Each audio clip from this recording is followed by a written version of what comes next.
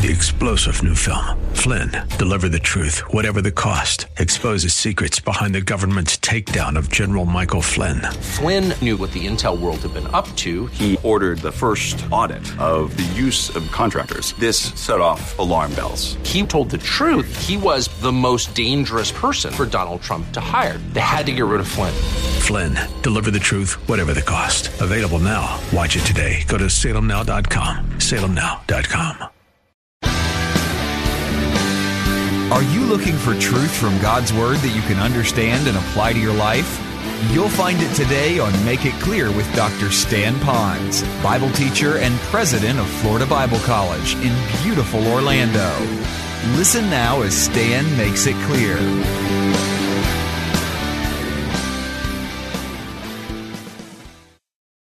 To make sure it's pure, to make sure that you're doing it without bitterness and sin in your life, and you're remembering Him, and you're not doing it to get saved, you're not doing it to stay saved, you're doing it because you are saved. All right, that's all the communion part. But watch this.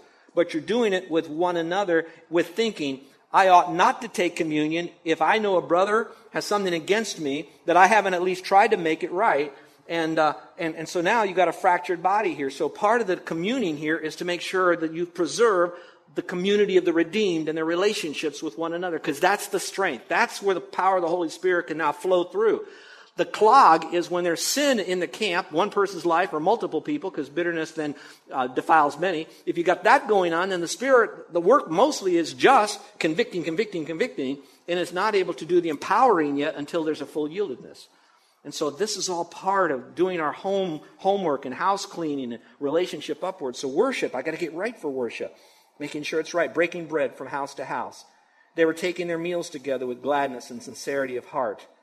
And I like verse 47, praising God. Praising God. One commentator said this. He said the praising God was telling God what God has already done for them. Watch this, historically. So you could go all the way back to what God did for us historically. Take it all the way back to the garden. Take it all the way back to last week. What has He done for you? How has God really worked in your life? And you're going to talk to God about what He has done for you historically. It could be outward things He's done. It could be inward things He's done. That would be like peace and joy and a sense of place with God. Or it could be outwardly, where you had a particular need, you told no one about it, you went to the Lord, and boom, it was right there. Amazing. Absolutely amazing how God can take you. Praise Him. So we'll talk about that. It was a church that was really praising the Lord. But notice, and this is so cool. This is cool. Watch this. Notice when it said, and having favor with all the people. It happened after all these other things were done. They're now praising the Lord. The result was they had favor with all the people, and the Lord was adding to their number day by day those who were to be saved. To me, that is huge. It's like they're talking to the Lord, having communion, eating together, worshiping the Lord. The whole context has prayer in there numbers of times. All of that is an upward relationship. But then while that's happening, while they're doing and while they're worshiping, there was a great favor placed upon them by the Lord, and people were watching that. How beautiful that is. Let me ask you a personal question. Have you ever been in a church or attended a church, or maybe both, when you went in there and you just felt like you could cut the atmosphere with a knife? When you knew there was something wrong here? Would you raise your hand if you experienced that?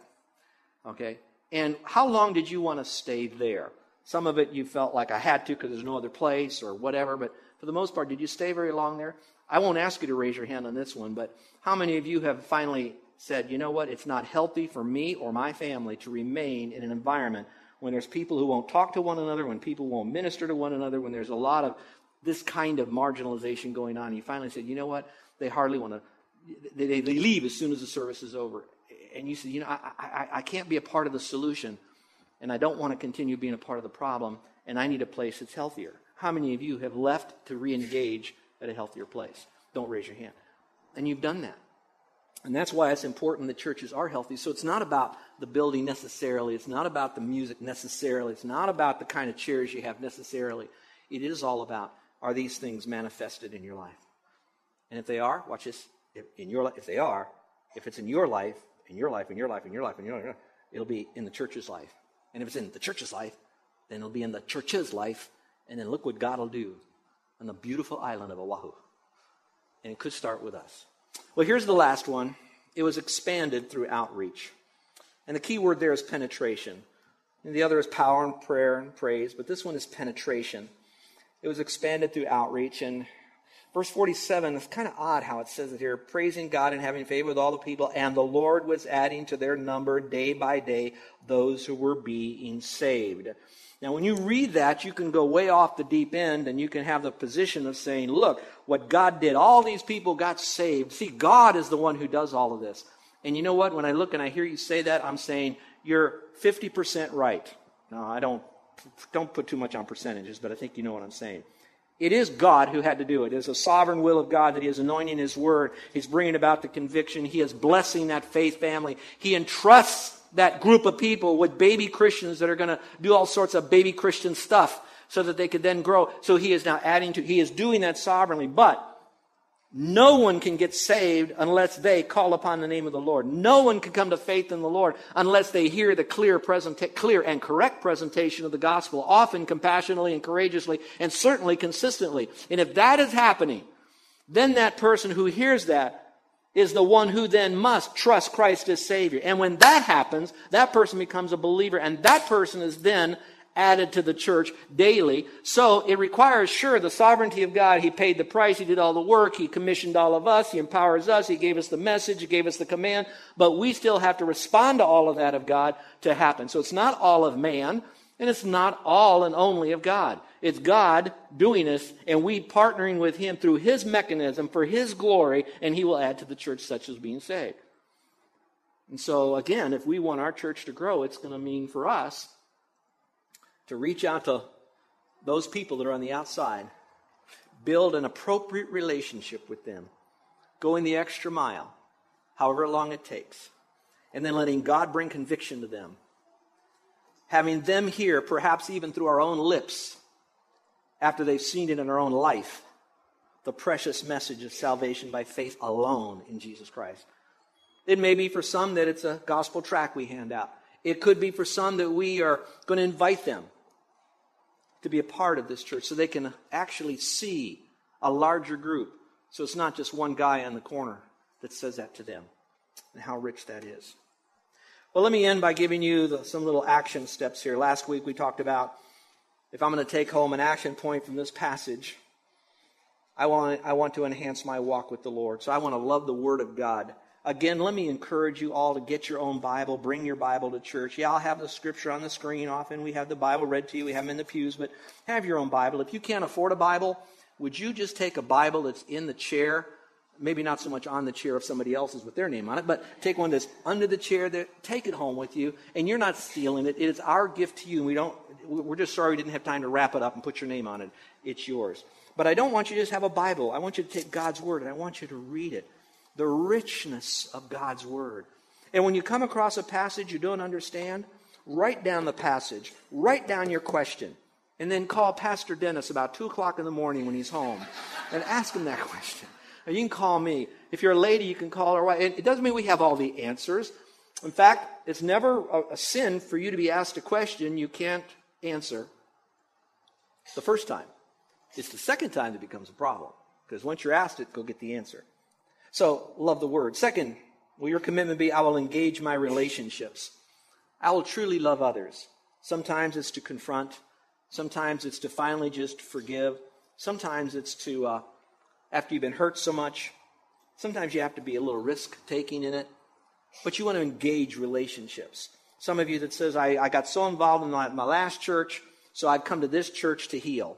And then you spend years and years and years and years and years and years and years and years healing. It just doesn't work. You've probably seen my sweet wife with a cane. You've already know about her other health issues. I don't want to get into that, but she's got something in her knee going on, and all the doctors she's gone to says it's a little bit of arthritis, and you don't want to say that to my sweet wife. Arthritis, only some kind of people get that, And now they got her on a cane, and now she's going to physical therapy. But I'm saying that to say this, that with that therapy, she's able to do her leg more now and do all of this. I told her she's going to do backflips off her back lanai into the backyard soon. But you have to get out there. and you have to engage, and you have to follow. You have to be a part of these kinds of things. And so let me encourage you to love the Word, love one another. And then thirdly, is your commitment. I will enlarge my work. I'm going to love those who have a need. Now, needs could be anything from a basic need of life. We've talked about that. Start there. To maybe the need could be to maybe do some babysitting so a couple could have a date night. Maybe another need might be for you to perhaps teach a class, volunteer in the nursery. Come up here to the praise team. They'll all tell you that they don't have a great voice. They just have a great God and a great song in their heart, and they're going to sing it the best they know how. You could do that. You could do that. Get involved in the work. See where it might be. Nothing excites me more when I see on our work parties, often when fathers and sons will bring their sons here. I've seen that happen a lot. And they're just kind of immersed in all of that, how joy it is. I love it. I love it. You mothers and daughters and families, you single parents doing such a great job. But enlarge your work. Stretch yourself. Do a little bit more. Number 4, I will enrich my worship. I will love the Lord. First thing you might want to do is to make sure that you are a blood-bought, born-again believer in Christ. If you want to worship the Lord, what He really wants from you is to worship Him in spirit and in truth. And to do it in truth, then you have to believe that He is the way, the truth, and the life. And there's nobody who'll come unto the Father except through Him. So if you want to worship the Father, you've got to go through Jesus. And the way you go through Jesus is by trusting Him as the Lord who died and rose again. And it's not based on your works. You come just as you are, a sinner. He then forgives you. You know He's the one who'll forgive you of everything you've done wrong. You're trusting in Him. He's granted you mercy and grace. Now you can go to the Father and the whole Trinity in appropriate worship. You married people, shut the TV off once in a while and just have an old-fashioned worship the Lord time together. You families, while you're having your quiet time, don't do the obligatory family devotions unless it's really in your heart. I know it's important to do the habits. And the habits, sometimes you do your work in the Lord, your thoughts will be established. But sometimes we get so parked on the habits that we forget the person for whom we're doing this. So really do it to Him. Worship Him. And then lastly, I will expand my witness. I put down here, love the nations. Love the nations. We are so blessed to have the finest missionaries I think churches could have. There's not a low water point of any of our missionaries. They are sacrificing. They are serving. They're faithful to the Lord. They're faithful to the Word. They're faithful to their marital vows. If they're single, they're faithful to purity. They are faithful to God. And you know what? Just think for a moment. We are holding the line for them. The stronger we are, the stronger we can hold them. And if God prospers us, we can give more to them. And God will prosper us, maybe not so much through more money, but maybe through more people. If everybody gave a quarter, we might be able to give more. If we had 1,000 people giving a quarter, we could give more. You see what I'm saying? If we do that, and then all of a sudden we say, hey, whoa. Hey, we got 14 missionaries in 4 or 5 different organizations. Maybe we could have 15 missionaries, 16 missionaries, 17 missionaries. We could really take this thing because we've got something that the world needs, which is the gospel of Jesus Christ. We could really do that. So maybe ask yourself, what could you do? You know what I'm thinking? I'm thinking that next week is Easter. We've got 2 services and a killer breakfast. Not that it'll kill a breakfast, but it's a great breakfast. What an opportunity to bring people to Kaka'ako Park. What a great opportunity to bring me. Don't judge the length of our service, the quality of our music, or what our parking lot looks like. What you want to do to say before the Lord is, I know the Word of God is taught here, and I want them to hear it, and I'm going to trust the Word and God to work in their life, and I'm going to bring them here. And I'm going to tell you, when you do, I promise, just like you like this church because you are loved on, they will be loved on as well, and you will hear a clear, concise, practical message of the death and resurrection of Jesus Christ and why we'll give our life for that. And so you invite your friends to something like it. I want to close now with this last story, and then we are going to close. I often don't like to read a lot because it gets laborious. This one will take me a minute or two, maybe a little longer to read. I picked this up from a philosopher. His name is Aristides. This is a guy that lived in the 2nd century A.D. I don't know whether he was a believer or not. It's all over the map when you try to figure out what is his background. But what I'm about to read to you in my notes was his observation of the New Testament church. Now, it was 2nd century, so it was only about 100 years or so after the New Testament church was born. I like it because it was only 100 years, because it tells us what the New Testament church looked in the midst of the heat of the battle of persecution in cultures that were just widespread. It wasn't just Jerusalem by then. It was spread out, and he was witnessing the church as much as he could see it. The second thing is I like that it was long enough, because it wasn't like, you know how you have a new church, it starts up, it lasts for a half a year, 2 years, maybe, and it fizzles out. This was watching this church grow and not survive, but to thrive, and he is observing it. And here's what he observed. Whether he's saved or not, I don't know. But I'm going to tell you, if you're asking me, does the model that we just learned for the last 9 or 10 weeks, this model, does it really work? So I'm not reading scripture now. I'm reading an observation of real life people just like you who have the same isms and spasms of life. And here's what he wrote. Please listen carefully. He says, now the Christians, O king, by going about and seeking, have found the truth. For they know and trust in God, the maker of heaven and earth. From him they receive those commandments which they have engraved on their minds, in which they observe in the hope and expectation of the world to come. For this reason, they do not commit adultery or immorality. They do not bear false witness or embezzle, nor do they covet what is not theirs. They honor father and mother and do good to those who are their neighbors. Whenever they are judges, they judge uprightly. They do not worship idols made in the image of man. Whatever they do not wish that others should do to them, they in turn do not do. And they do not eat the food sacrificed to idols. Those who oppress them, they exhort and make them their friends. They do good to their enemies. Their wives, O king, are pure as virgins, and their daughters are modest. The men abstain from all unlawful sexual contact and from impurity, in the hope of recompense that is to come in another world, special rewards. As for their servants and the servants' children, if there are any, they persuade them to become Christians. And when they have done so, they cease calling them servants. They call them brethren, and that without distinction. They refuse to worship strange gods, and they go their way in all humility and cheerfulness. That's interesting. I know humble people, but they're not very cheerful. I know cheerful people, they're not always very humble. It says, falsehood is not found among them. They love one another. The widow's needs are not ignored. And they rescue the orphan from the person who does not honor them. In fact, who does them violence. He who has gives to him who has not, ungrudgingly and without boasting. When the Christians find a stranger, they bring him into their homes and rejoice over him as a true brother. They do not call brothers those who are bound by blood ties alone, kind of like Ohana, but those who are brethren after the Spirit and in God. When one of their poor passes away from the world, each provides for his burial according to his ability. If they hear of any of their number who are imprisoned or oppressed for the name of the Messiah, they all provide for his needs. And if it is possible to redeem him, they will set that prisoner free. If they find poverty in their midst, they do not have spare food. If they find poverty in their midst and they do not have spare food, they fast 2 or 3 days in order that they might give to the needy. They observe scrupulously the commandments of their Messiah, living honestly and soberly as the Lord God ordered them. Every morning and every hour they praise and thank God for his goodness to them, and for their food and drink they offer thanksgiving. If any righteous person of their number passes away from the world, they rejoice and thank God and escort his body as if it were setting out from one place to another nearby. When a child is born to one of them, they praise God. If it dies in infancy, they thank God even more, as for one who has passed through this world without sins.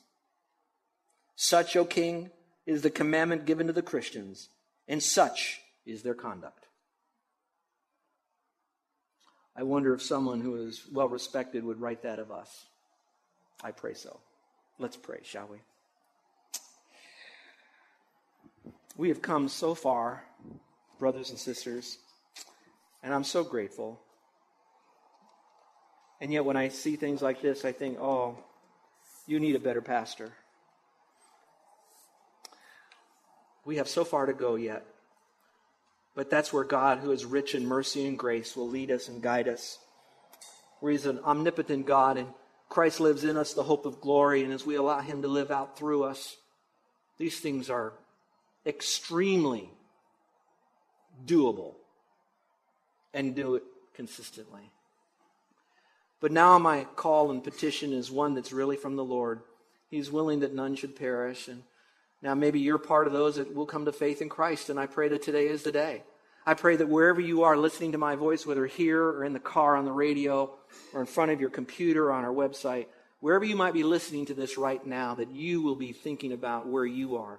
If you were to die today, do you know absolutely for certain that you would go to be with the Lord forever and ever in heaven, a place of eternal bliss with Him? If you are not absolutely certain of having eternal life, it's quite possible that you don't. But the Lord doesn't want to leave you in that query. So right now, He wants you to know that Jesus Christ went to the cross. He died there and He rose again for the full payment for sin, and it satisfied God the Father when God the Son did that. So the payment was satisfied once and for all and never had to be done again. And so now He offers to you the free, full forgiveness of all your sin. And you don't come to Him promising Him that you'll start something or stop something. You don't come to Him doing some form of a changed life, whether it's religious or social. You come to Him just as you are, a sinner, desperately in need of a Savior. And when you humble yourself like that, the Lord just so much wants to forgive you. And He does when you simply place your faith in Him. Oh, my dear friend, please do that now, for none of us, you nor I, know when our heart is going to beat its last beat. Please, would you trust Christ as your Savior? He's done everything to bring you the message after He's done everything He's done to pay the price so you can have that eternal life. He is now telling you the truth. You're sensing your need, but you must be the one to step over that line by placing your faith in Him and Him alone. Now, it's not even so much of a prayer as much as it is a genuine, complete mental transaction where you move beyond just knowing this to be true, but then actually relying upon Christ completely as your Savior. If you're doing that, I would like to pray for you.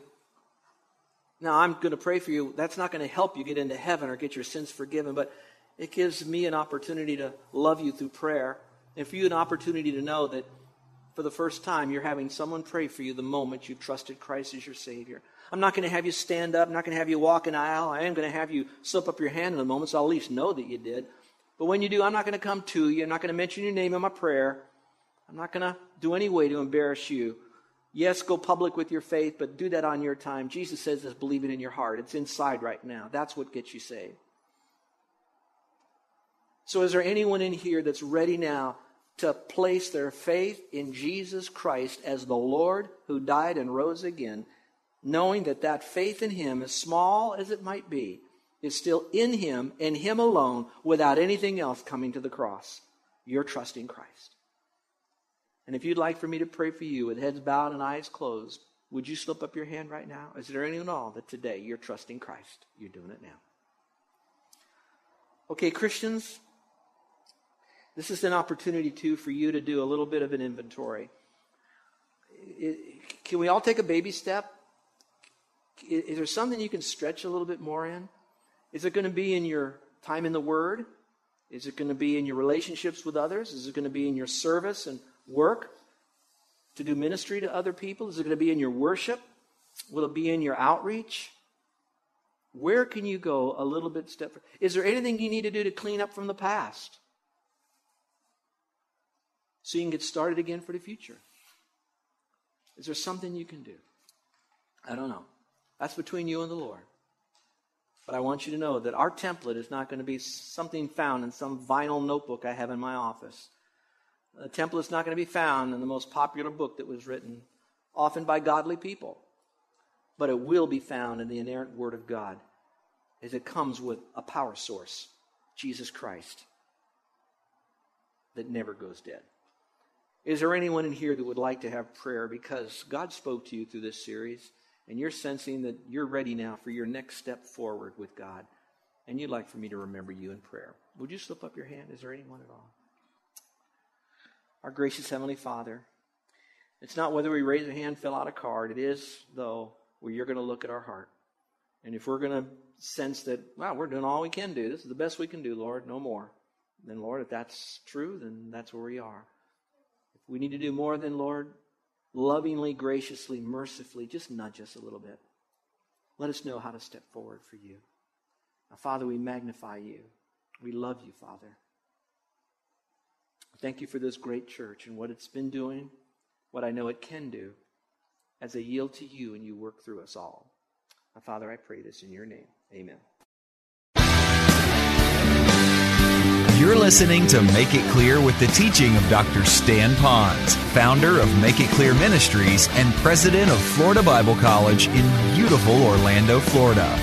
Make It Clear is dedicated to taking the Word of God with clarity into every person's world. It is the support of listeners like you who make the ministry of Make It Clear possible. You can provide your tax-deductible gift to Make It Clear online by going to makeitclear.org. Or you can mail your gift to Make It Clear, P.O. Box 607901, Orlando, Florida, 32860. Thank you for helping us make it clear.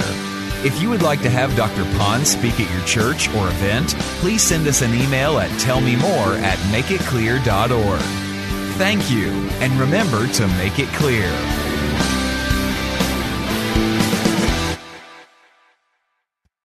Three-star General Michael J. Flynn, head of the Pentagon Intelligence Agency, knew all the government's dirty secrets. He was one of the most respected generals in the military. Flynn knew what the intel world had been up to. He understood its funding. He ordered the first audit of the use of contractors. This set off alarm bells.